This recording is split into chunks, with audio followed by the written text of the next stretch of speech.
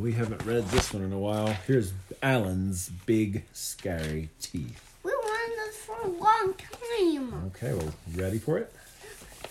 Mama alligator, Daddy alligator. Yeah. All right, here we No, go. Go back. Go back. Go back. What is it? Oh. Brother alligator, Mama alligator, Father alligator. Okay. Wait. What does it say? King Alan VI, Alanetta, and Dr. Alan Smith. And what's All that? right. And what That's did that called? That's his mom. All right, we ready?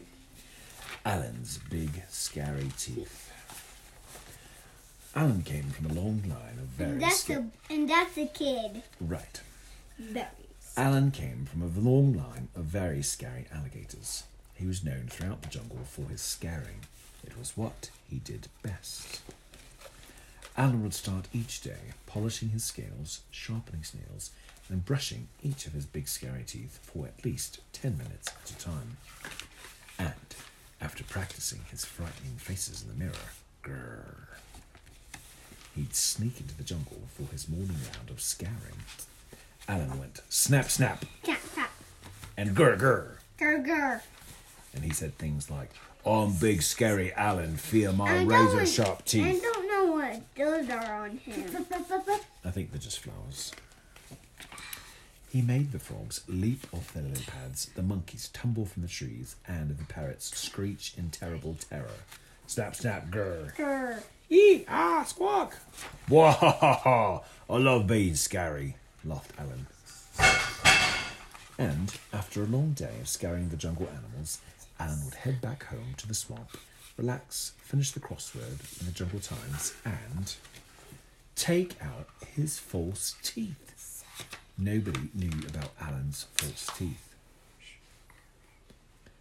Good night, teeth. Sweet dreams, my scary snappers, Alan would say, as he put them away carefully in his super-secret hiding place. One morning, Barry the Beaver was up early collecting wood and came across a dozing Alan.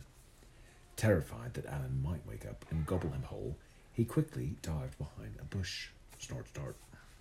Phew, that was close, thought Barry, just as a set of false teeth fell out of a bush with a very familiar snap, snap. When Alan awoke, his teeth were gone. My teeth, my teeth, where are my teeth? What could he do? Maybe no one would notice. Could he still be scary without them? He decided to head into the jungle as usual. He made the frogs leap off their lily pads, the monkeys tumble from the trees, and the parrots screech with laughter. Alan just wasn't very scary without his teeth. Snap, snap, grr! Not nice. Alan slunk back to the swamp. He'd never been more embarrassed. He came from a long line of very scary alligators. Scaring was all he'd ever known. What would Alan do now? Poor Alan began to cry, just a bit at first, but then the tears kept coming. He yowled and howled more than all the jungle babies put together, and he could not stop crying until...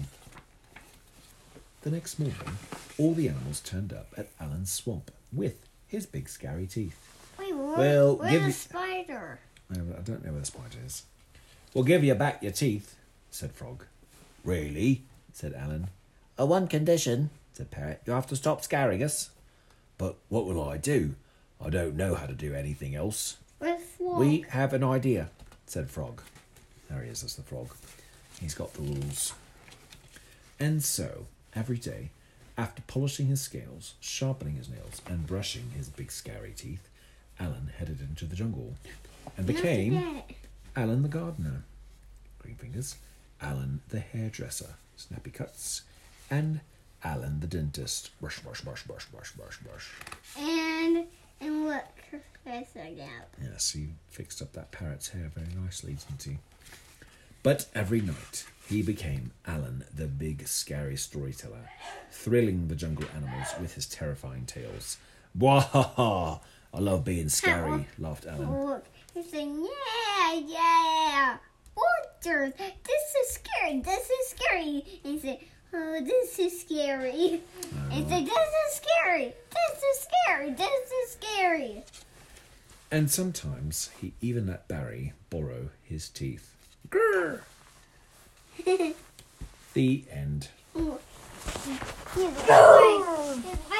It is my girl.